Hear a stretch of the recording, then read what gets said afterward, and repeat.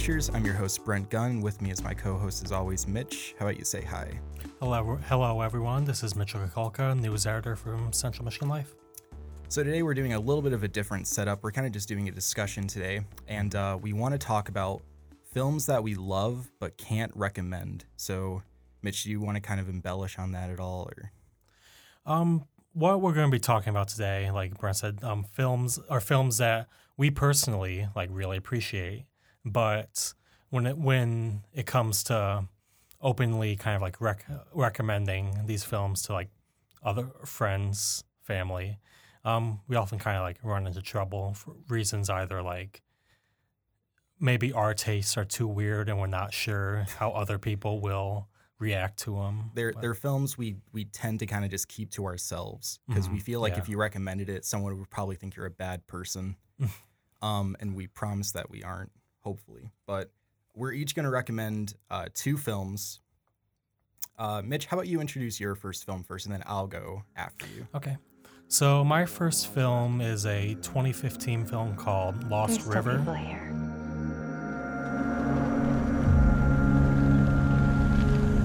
How can I help?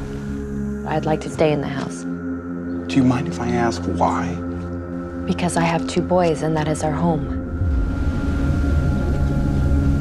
I found a road that goes underwater.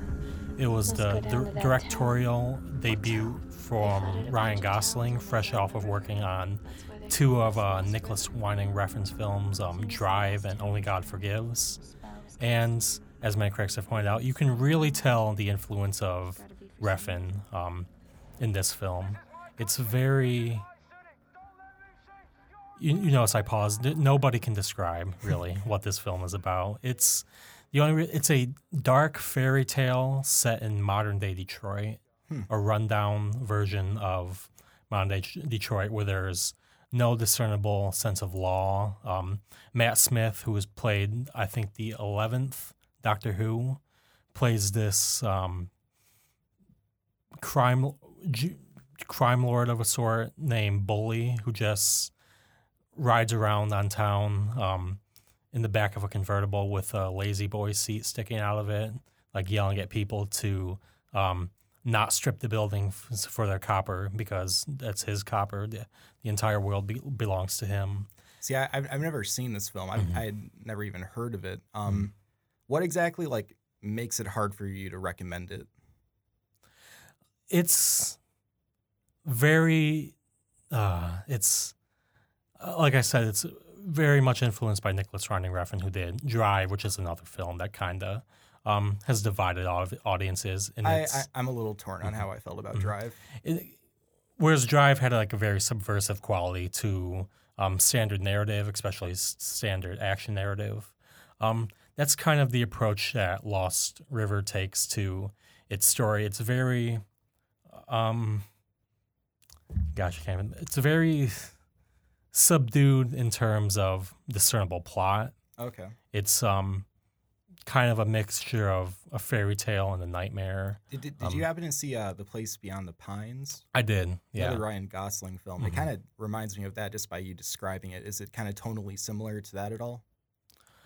Maybe in the construction of the scenes, Okay.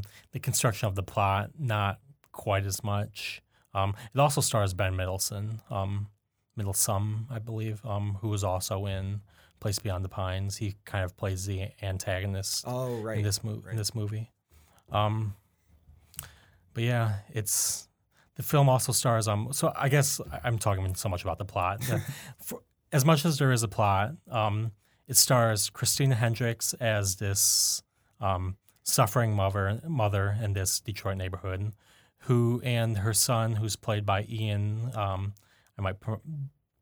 might be mispronouncing the name, but it's Ian the Casticker, who is, as far as I know, I think he was in Agents of S.H.I.E.L.D. or from a quick Google search. And they play a mother and a son who are residents of this neighborhood, and they're both completely dirt poor, and they both try to get away from their settings, kind of advance themselves as best as they can in this incredibly dark and desolate world. The son, whose name is Bones, does it by stripping copper from local buildings and other kind of pretty illegal activities.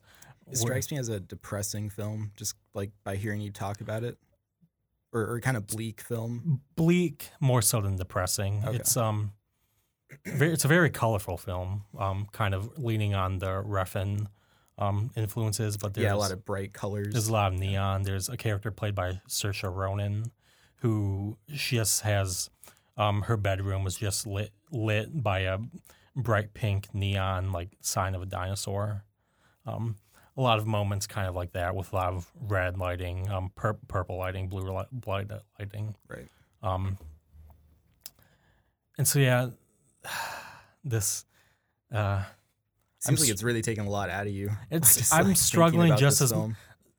Describing this film is making me struggle just as much as like anybody. I feel like that's something that we're going to to continue to bump into with this episode because these films are, at least my two picks are very much so non-traditional films, and they're also very confrontational films. I think that would be another good way to describe them. Yeah, these films that we talk about are very we're going to be trying this entire episode to like describe them in terms that are understandable, when in many cases the films by their nature are trying to be, like, and you said, a very confrontational way, ununderstandable. Yeah, and remember, we're not recommending them. So like if you go to watch one of these films and you hate it, or like it's not our fault, we're not recommending it. Yeah, we warned you. But, so yeah, what's it called again? Lost River? Lost River. I had never heard of this film. I really want to check it out now. It got a lot of boos at Cannes. Those are the best films. I mean, honestly, like so much stuff gets booed nowadays. I think Moonlight, no, not Moonlight, La La Land, I think got booed on a couple of occasions.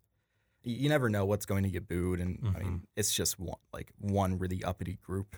You know, it's bound to happen. So, do you want me to go into my pick now? Yeah, we can go into yours. Okay. My first pick is probably my favorite film of all time. It's 2012's The Comedy. What? I'm representing Williamsburg, bro. You gotta respect where I come from, because I respect where you come from. Come on. You know where we come from, bro?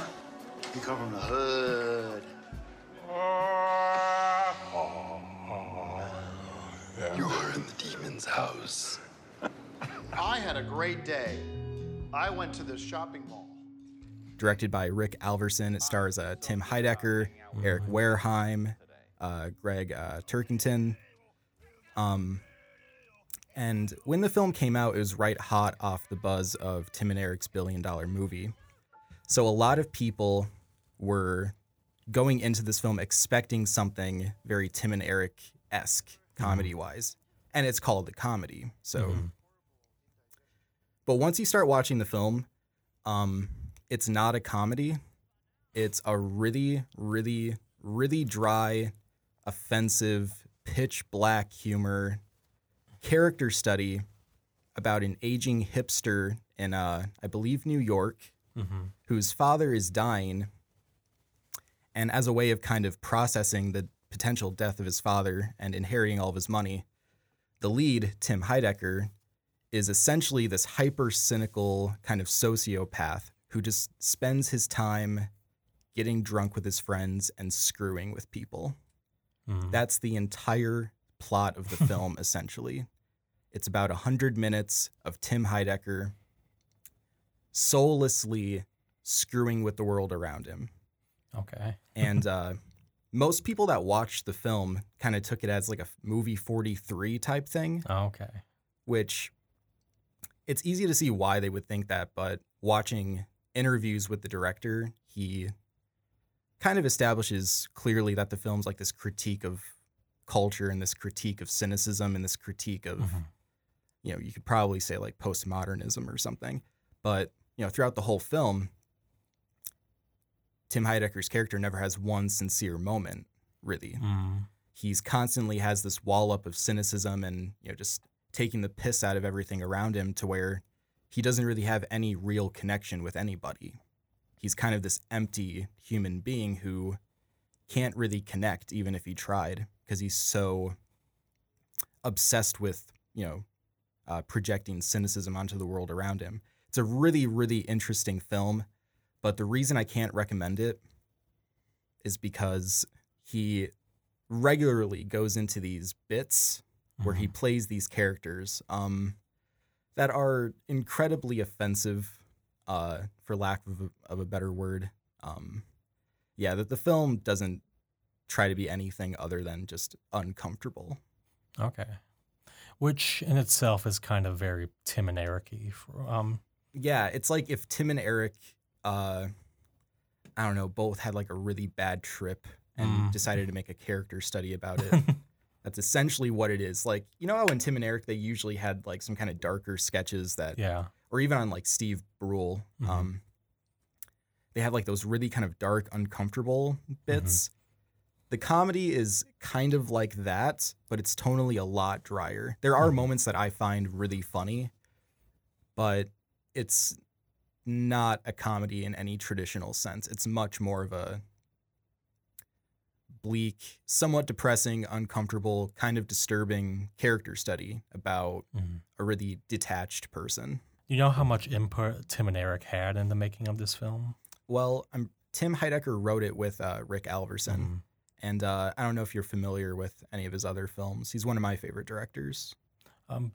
Not quite. He did Entertainment, New Jerusalem, and The Builder. And all of his films are very, very slow, character studies. It's kind of what he does. And with Entertainment, it's basically the comedy, but observing Greg Turkington as Neil Hamburger. Okay. Anyway, I'm getting a little bit off track. But yeah, the comedy is really, really hard for me to, recommend because, people ask me like, what's your favorite movie? And I wish I could just say the comedy, but then it's always followed up like, what is that? Should I watch it? Maybe you should watch it because I don't know. I've shown it to people before and I've had people get really kind of pissed off at the movie. Because they feel like it's just a waste of their time. Because there are literally entire scenes which you feel upon your first watch, like, what was the point of that? And just for like a level of understanding of how much Tim Heidecker screws with people in this film, in one of the bits of the film, he's drinking at a bar, he gets really drunk, and he's taking a taxi home. And in the taxi, he's making conversation with the driver named Raj. And, he eventually gets to the point where he's trying to bribe Raj. I think he offers him $400 to drive his cab home. And, he pressures him, and eventually Raj, agrees because, he doesn't make a lot of money. He's a cab driver. So Tim Heidecker takes the car. He starts doing illegal activities in the front of the car, which forces Raj, start attacking him, pull the car over, and he runs out of the car, like, terrified, but kind of, like, he has, like, a high off of it, Okay. Yeah, the whole film is really composed of these vignettes of him trying to make the people around him really uncomfortable. So if you like awkward humor, this may be up your alley, but if that makes you uncomfortable at all, you're going to want to turn this movie off within like 10 minutes, honestly. I think that's kind of an undercurrent through all of Tim and Eric's work, as far as like I'm familiar with them. It's just the entire goal is just like a nonstop onslaught against the audience to make them like uncomfortable. Yeah, exactly. Looking at some of like the reviews for the film that poured in, the Huffington Post wrote it. The reviewer that was working for the Huffington Post, I can't remember who wrote the specific review, but they closed it out with the comedy is the first film I've ever walked out of, ever. And I mean, even in the film's trailer, they proudly leave that as like a quote on the trailer. They want you to know that this is a film that's going to probably upset you, or at the very least, like irritate you, because I feel like Rick Alverson is really irritated by the kind of really cynical sense of humor that kind of permeates modern culture and like a lot of meme culture and stuff. There's a lot of irony and a lot of sarcasm and stuff. And I think he wants to kind of move away from that to more of a sincere conversation. Okay. Would you say it's comparable to any other film, like outside of Alverson's filmography? It's really funny. In Survey of Mass Media, we actually just watched a film called The Comedian that was released in 1957, starring Mickey Rooney, I believe. Okay. Sounds about right. And it was really, really similar thematically to the comedy, but honestly, the reason why I love the movie so much is because it's, I think, really unique. There's really nothing else that I've ever seen like it. Okay. But yeah, so that's my second pick.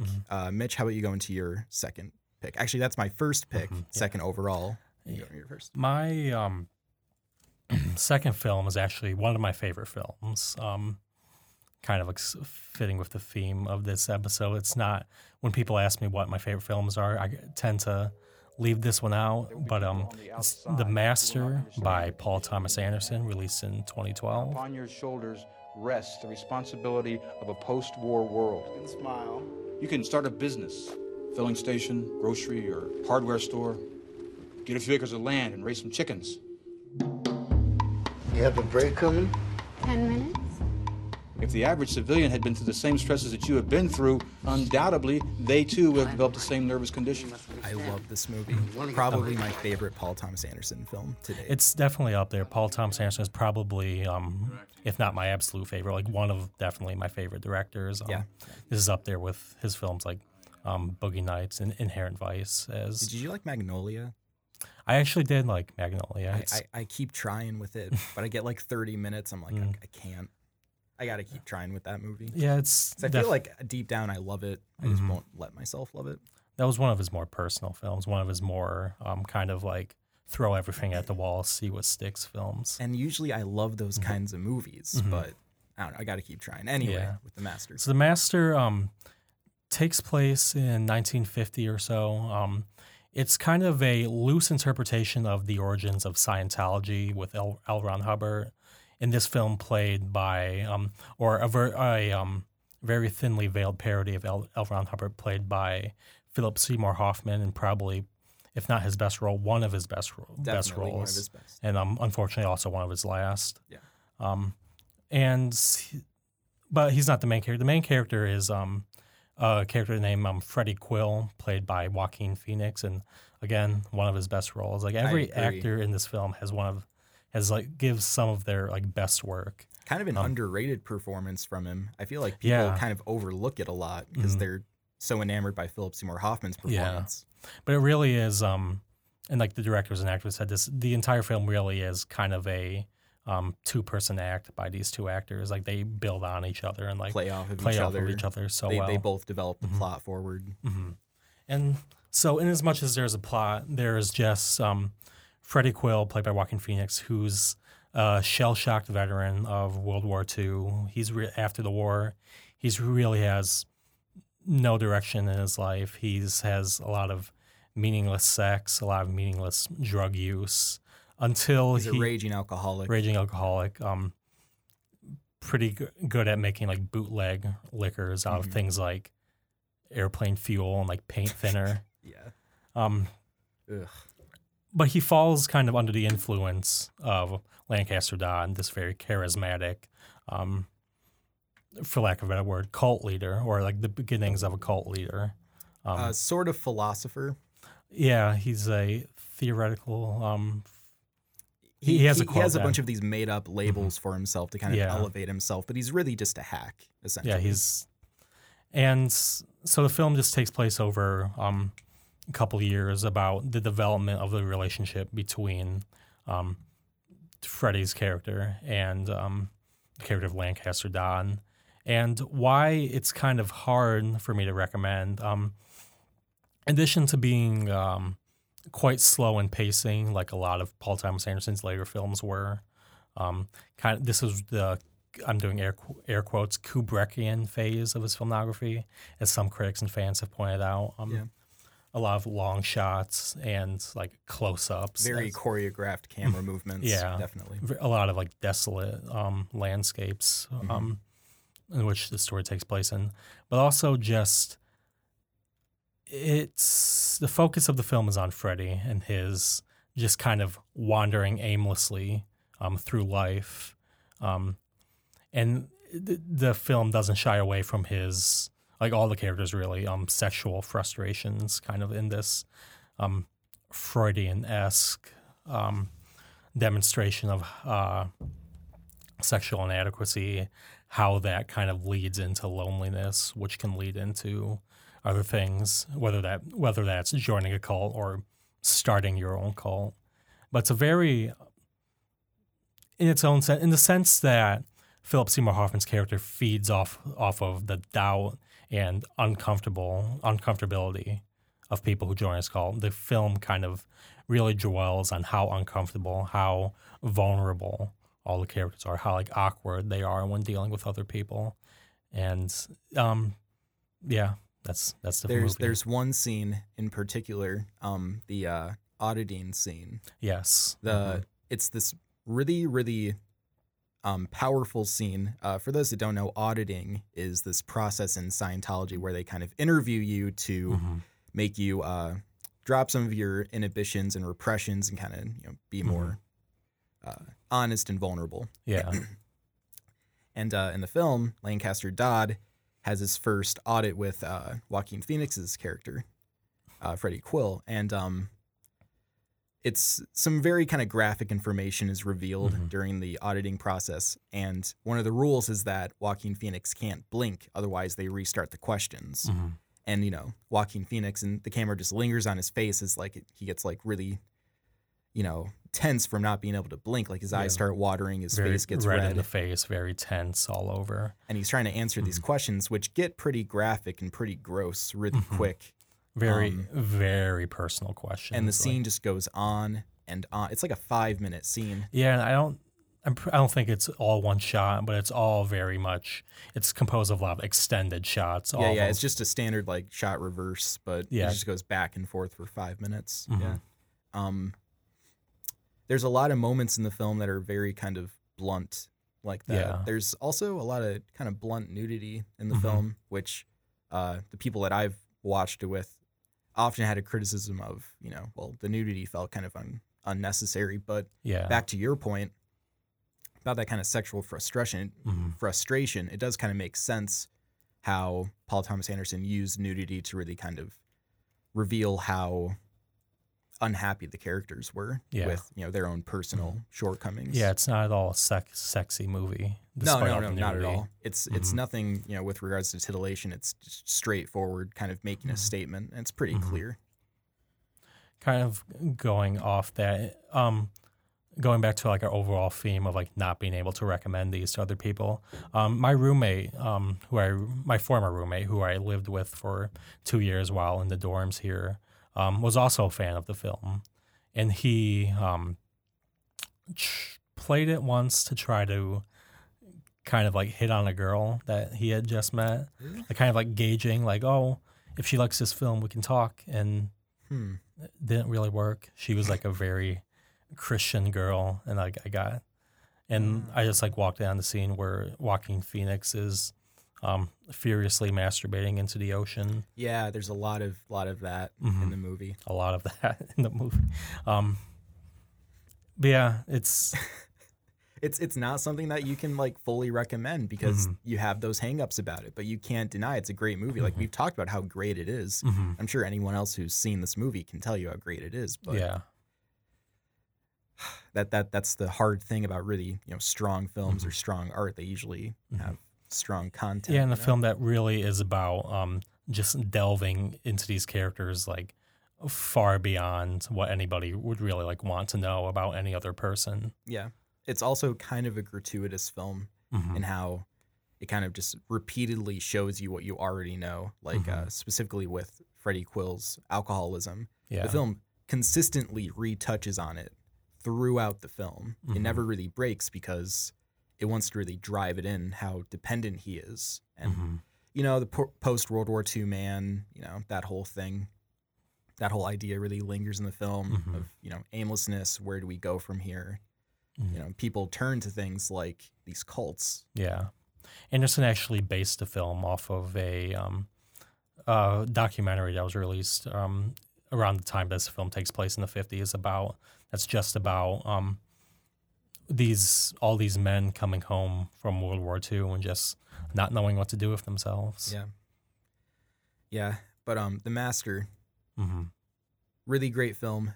Can't recommend it. Yep. So the last film that we're going to be talking about today is another. I had it picked like 2 hours before we started this episode that I was going to talk about Todd Solondz's film Happiness from 1998. Had it dead set I was going to talk about that like 2 hours before the start. I was like, no, I got to switch it to Wiener Dog. A dog is not human. It's an animal. Nature doesn't care about them. It's sad but true. We're a dog's only friend. Hey, Wiener Dog. She looks like you. Thanks. I'm going to Ohio tomorrow. Want to come along? What's in Ohio? Wiener Dog is his 2016 film. And this is an anti-audience film. This is definitely a film that is trying its hardest to aggravate the audience or pull a trick on the audience, because it's like the complete opposite to what the comedy is trying to do. When the comedy is, the whole point of the film is kind of looking for sincerity. Wiener Dog is everything is bullshit, and we're just going to be as cynical as possible about it. The film is really, really absurd. The plot follows this Wiener Dog who has like this musical cue. Everyone's like, Wiener Dog, like every single like act in the film. And the Wiener Dog kind of goes from owner to owner, typically a dysfunctional owner to owner. And the film kind of lingers on his owner for, one period of the film, then another period of the film, then another period of film, and then, the end of the film, which, spoiler alert, the dog dies, which is just another kind of kick in the face to the audience. Yeah. And the film is very depressing. It's very dark. Sometimes it's pretty funny. It's really well acted, well shot.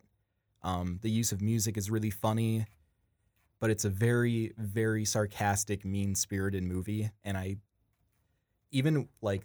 love the film, and sometimes I'm watching it and I'm like, God, this is just draining, and how just like negative it is. So for our listeners, Todd Solondz, the director of this, he's kind of built his career on this kind of film, like Wiener Dog. Yeah, he's one of my favorite directors. He does a lot of really dark comedies.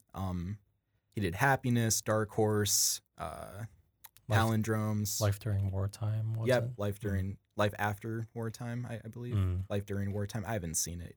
Storytellers, I've seen that one. Okay. He has a lot of films, but all of his work is really, really